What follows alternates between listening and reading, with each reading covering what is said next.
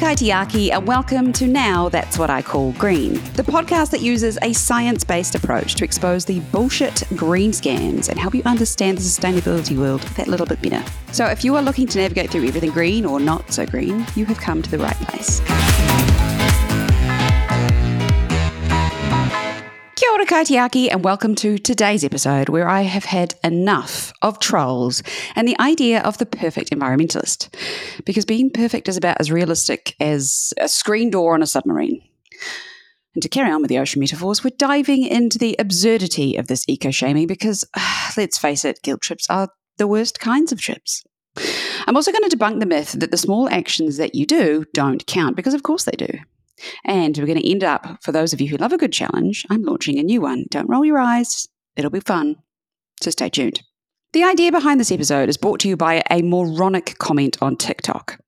I posted a video a couple of days ago about the journey of Incredibles, some samples arriving in my letterbox, and of course you saw the letterbox, and all about how it was going to help rid the world of plastic bottles. You may have seen it. If you haven't, well, you should go watch it.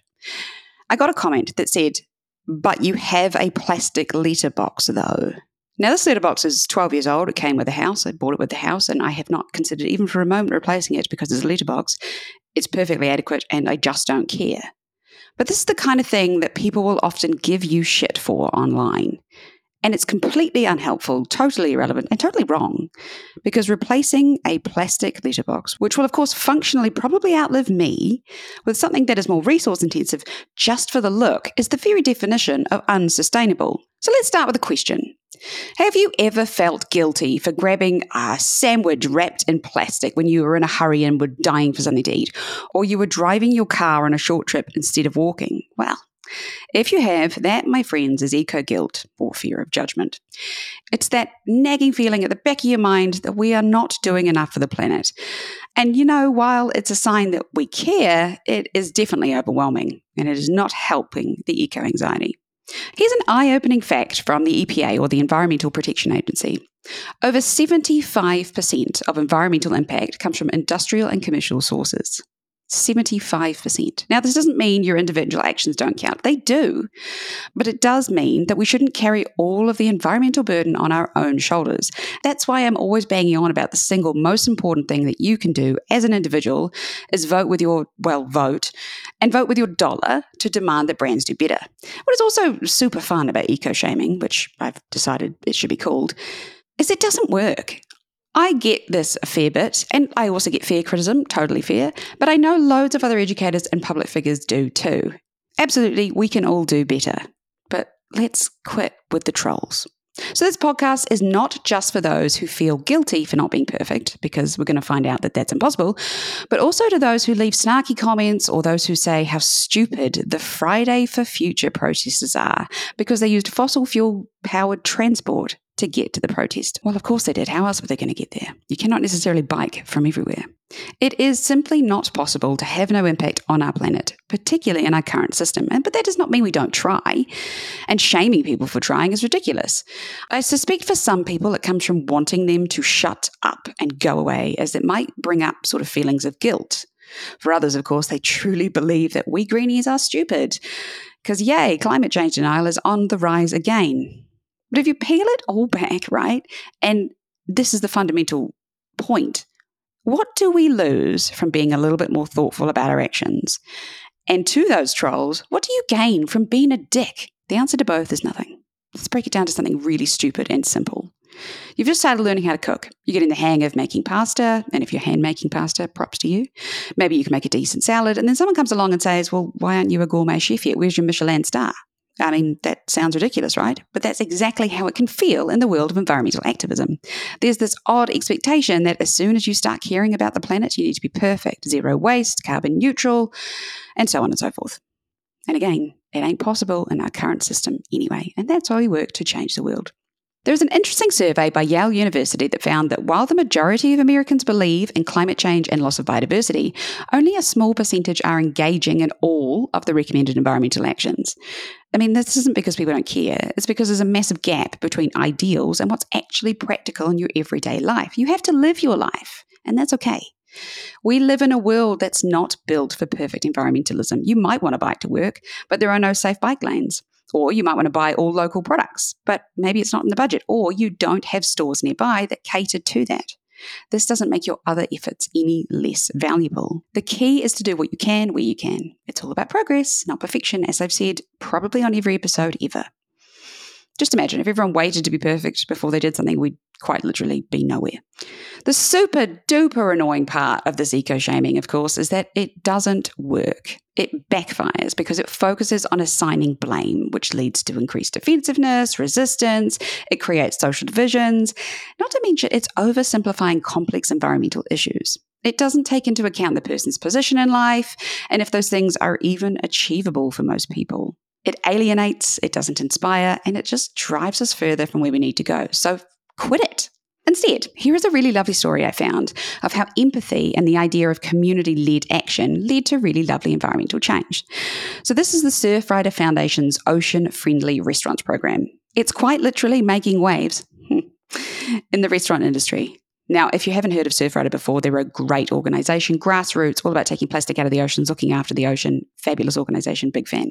I have a funny story about the time I met the Californian organiser, and he was just probably one of the best looking people I've ever seen in my life. And he also, cared about the environment. So I just froze in this meeting. I forgot my own name. I'm pretty sure I forgot how to breathe. Goes down as one of the most embarrassing moments of my life. Anyway, back to the story. So the Surfrider Foundation dedicated the protection of our oceans, and they initiated a program that focuses on encouraging restaurants to adopt more sustainable practices. Instead of going to those restaurants and shaming them, they took a collaborative approach. They took an educational approach. They reached out to restaurant owners and they educated them about the impact of single-use plastics like knives and forks and the unsustainable seafood they were using. So instead of naming and shaming, they offered practical solutions and support, and as a result, they got positive engagement. It wasn't about blaming the restaurants. It was about working with them to make a difference. And the results have been fantastic. It's now a national movement throughout the USA, with restaurants making changes like eliminating plastic straws and utensils, switching to reusable or compostable packaging, because you'd be surprised how many restaurants in the US actually use disposable packaging, even things like plates and cutlery, and choosing sustainable seafood options. It really does have a ripple effect, and it's also raised awareness amongst thousands of diners to take outside the restaurant. And that is the power of positive reinforcement. It aligns perfectly with psychological studies that show people are much more receptive to change when they feel supported and part of the solution rather than being ostracized. To be very clear, so that nobody gets mad at me on social, I am of the belief that businesses and governments hold the bulk of the responsibility for action. But individual actions do make a difference, and I will not hear that they don't, because you do get that a lot. I think people will say, what's the point in trying? Both because they are a little apathetic, because all of the news is doom and gloom, but also because it's hard, or it feels like it's going to be hard. So here is a powerful concept. The idea of aggregate marginal gains. Sounds like super corporate nonsense, but it's actually just really simple and very impactful. And it's just how small individual changes, when you add them together, will lead to significant impacts on our environment. So every small action you take, like choosing a reusable coffee cup or turning off the lights when you leave a room, which you should be doing anyway, they might seem silly, but when millions of people make those changes, the cumulative effect is more like a tidal wave of positive impact. So let's put this into perspective with a more tangible example. So imagine if every single one of you listening today decided to reduce your meat consumption by just one meal per week.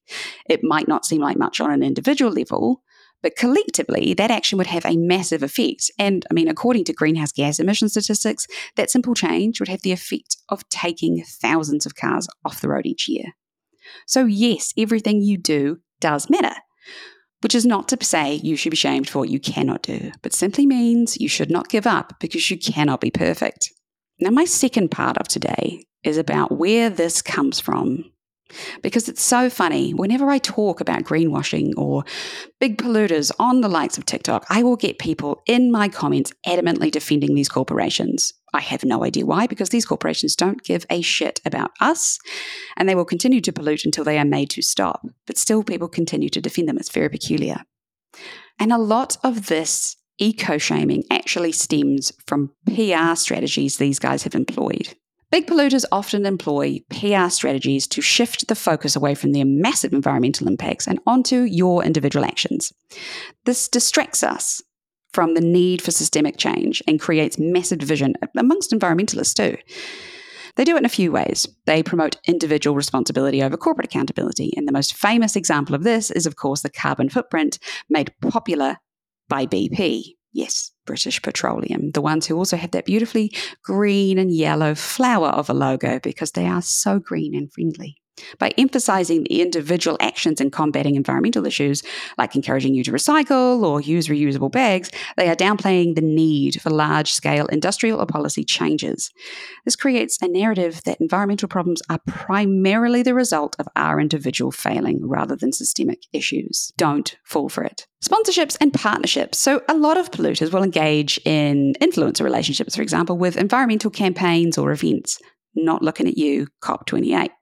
Sometimes this might lead to a positive outcome, but it's also a massive form of greenwashing, where the company's environmental impact is obscured by its wonderful association with these fantastic green initiatives. More overtly, they will fund misinformation campaigns. So there has been plenty of cases where large polluters have funded misinformation campaigns, or as Donald Trump would call it, fake news.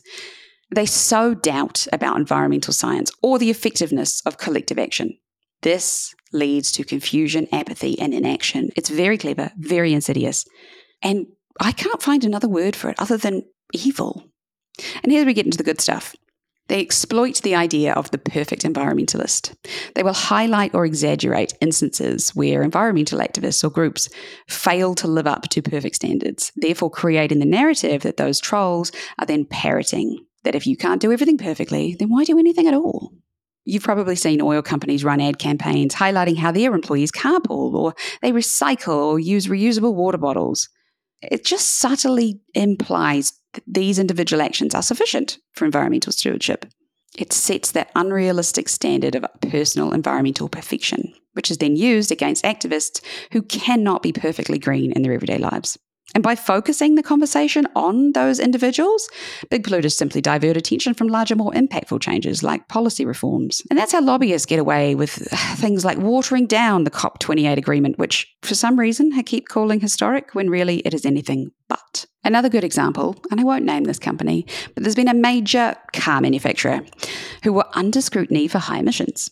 And they launched a marketing campaign focused on teaching customers how to drive more efficiently and to maintain their vehicles more efficiently to reduce emissions. And look, these are totally valid points because the amount you can reduce your emissions by simply having fully inflated tires is pretty significant. I think it saves, from memory, I think it was $800 a year. I mean, that's significant.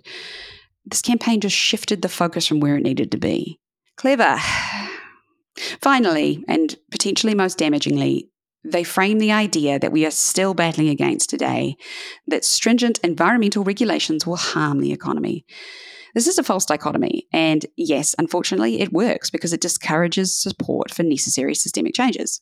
To use fossil fuel companies again as an example, because they are the major funders of this sort of work, they often argue that these strict environmental policies will lead to job losses, economic downturn, death and destruction, no one will have any money, and we'll all lose our homes. This is not a reality. Green technologies will absolutely fill the void. But of course, they don't tell you that, do they? So back to eco-shaming. Don't I do this all the time when I talk about businesses who are obviously greenwashing? Isn't that just the same thing, but a bigger scale? Well, it's a bit different. Eco-shaming individuals leads to negativity, as we've addressed. Calling out greenwashing is a critical step in ensuring that businesses do better.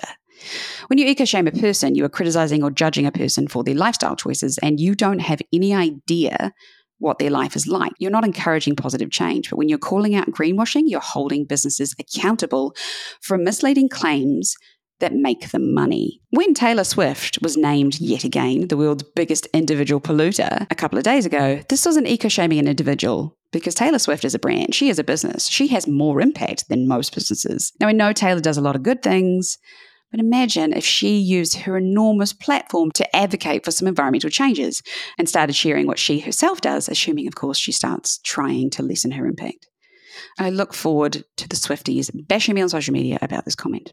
So let's talk about her arch nemesis, shall we? Kim Kardashian and her Bloody Skims climate campaign. If you don't know what it was a bra that had inbuilt nipples. And this is great for a lot of people. Perhaps you've had mastectomies. Perhaps you just simply want to look like you've got nipples. I don't know. Sure, it might be a decent product. But the marketing around it was so you can always look cold even on a warming planet. Irritates me for a number of reasons. And sure, it sparked a lot of conversations. On one hand, it brought attention to the environmental issues in a way that only Kim can. People were talking about sustainability who or may not have been otherwise. And that's a win.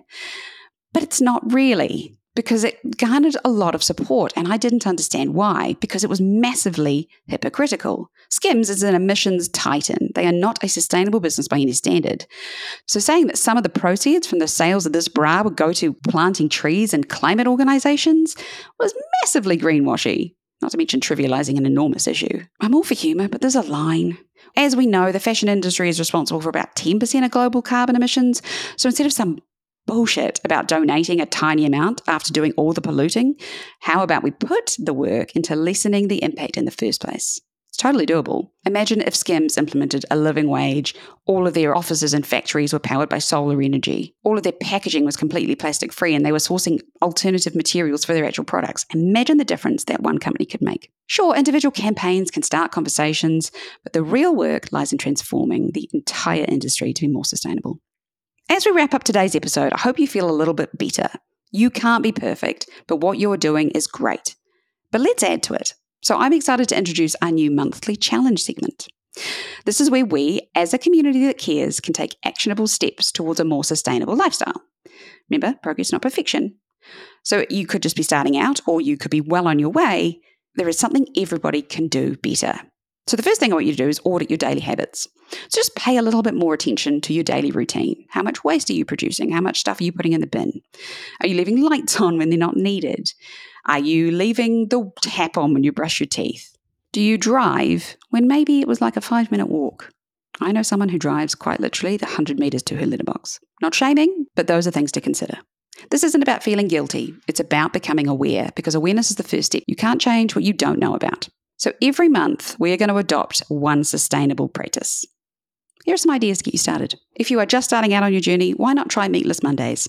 Skipping meat one day a week is not only good for your health, but it's great for the planet. If you don't agree with me on this point, feel free to listen to some of my previous episodes where I've talked more in depth about the stats behind animal products. I'm not saying you have to go vegan, but just skip the meat for one day a week. If you want to take on something a little bit more challenging and perhaps a little bit more fun, consider starting a herb garden. It's actually a really good feeling to get your hands in the soil. It's weirdly productive. If you feel like you've done something with your day when you grow stuff. If you're a little bit more advanced, and if you've got a decent garden, composting. Composting itself is not advanced, but it involves a bit more commitment. But it's massively impactful, because the number one thing you can do as a household is reduce your food waste. Compostable stuff like food and compostable packaging going to landfill produces methane. If you can compost it, not only does it reduce landfill waste, but also excellent nutrition for your garden. Something we can all do, of course, is commit to learning more about environmental issues. And I know you need to temper this, because sometimes it can be overwhelming. I have avoided several books I have on my shelf, even though I was interested at the time, because I know they're going to be really negative. And I already know a decent amount about what's going on. I can always know more, of course, but sometimes you want to avoid things for your mental health. Eco-anxiety is real and is very debilitating. That's why this podcast is all about actions. But pick a documentary, pick a podcast. How about this one? Or find a book about sustainability every month. I break down a book around sustainability or science every week on TikTok, if that's more your style. And when you learn something, share it with others, because knowledge is power. And if you are going to join this challenge with me, post it on social media and talk about it with your friends. We all succeed where we support one another. And hopefully those eco-shaming trolls will go back under their bridge. So what will your challenge be this month? Whatever it is, even if you think it's small, just remember every small step does count towards a bigger change. I've been doing a couple of things since the beginning of the new year, and I've actually stuck to them, which is super strange. I've been almost totally plant-based, which I'm pretty proud of. I'm going on a no-buy and a minimalization kick. And I've donated a lot of stuff from my past life that I don't use anymore that other people will get a lot of joy from. I don't understand the idea of having massive bag collections, which I don't have, and just never using them. It makes no sense. Give them to people who will love them. So thank you for listening to today's episode. I hope it's been inspiring. I hope it's made you feel a little bit better if you do get sort of kicked every now and then on social media for not being perfect, or if you get those comments from well-meaning relatives like so many of us do. Kia ora kaitiaki, and I can't wait to hear about your challenge. And there you go. I hope you learned something and realised that being green isn't about everything in your pantry matching with those silly glass jars or living in a commune. If that's your jam, fabulous. But sustainability at its heart is just using what you need. If you enjoyed this episode, please don't keep it to yourself and feel free to drop me a rating and hit the subscribe button. Kia ora, and I'll see you next week.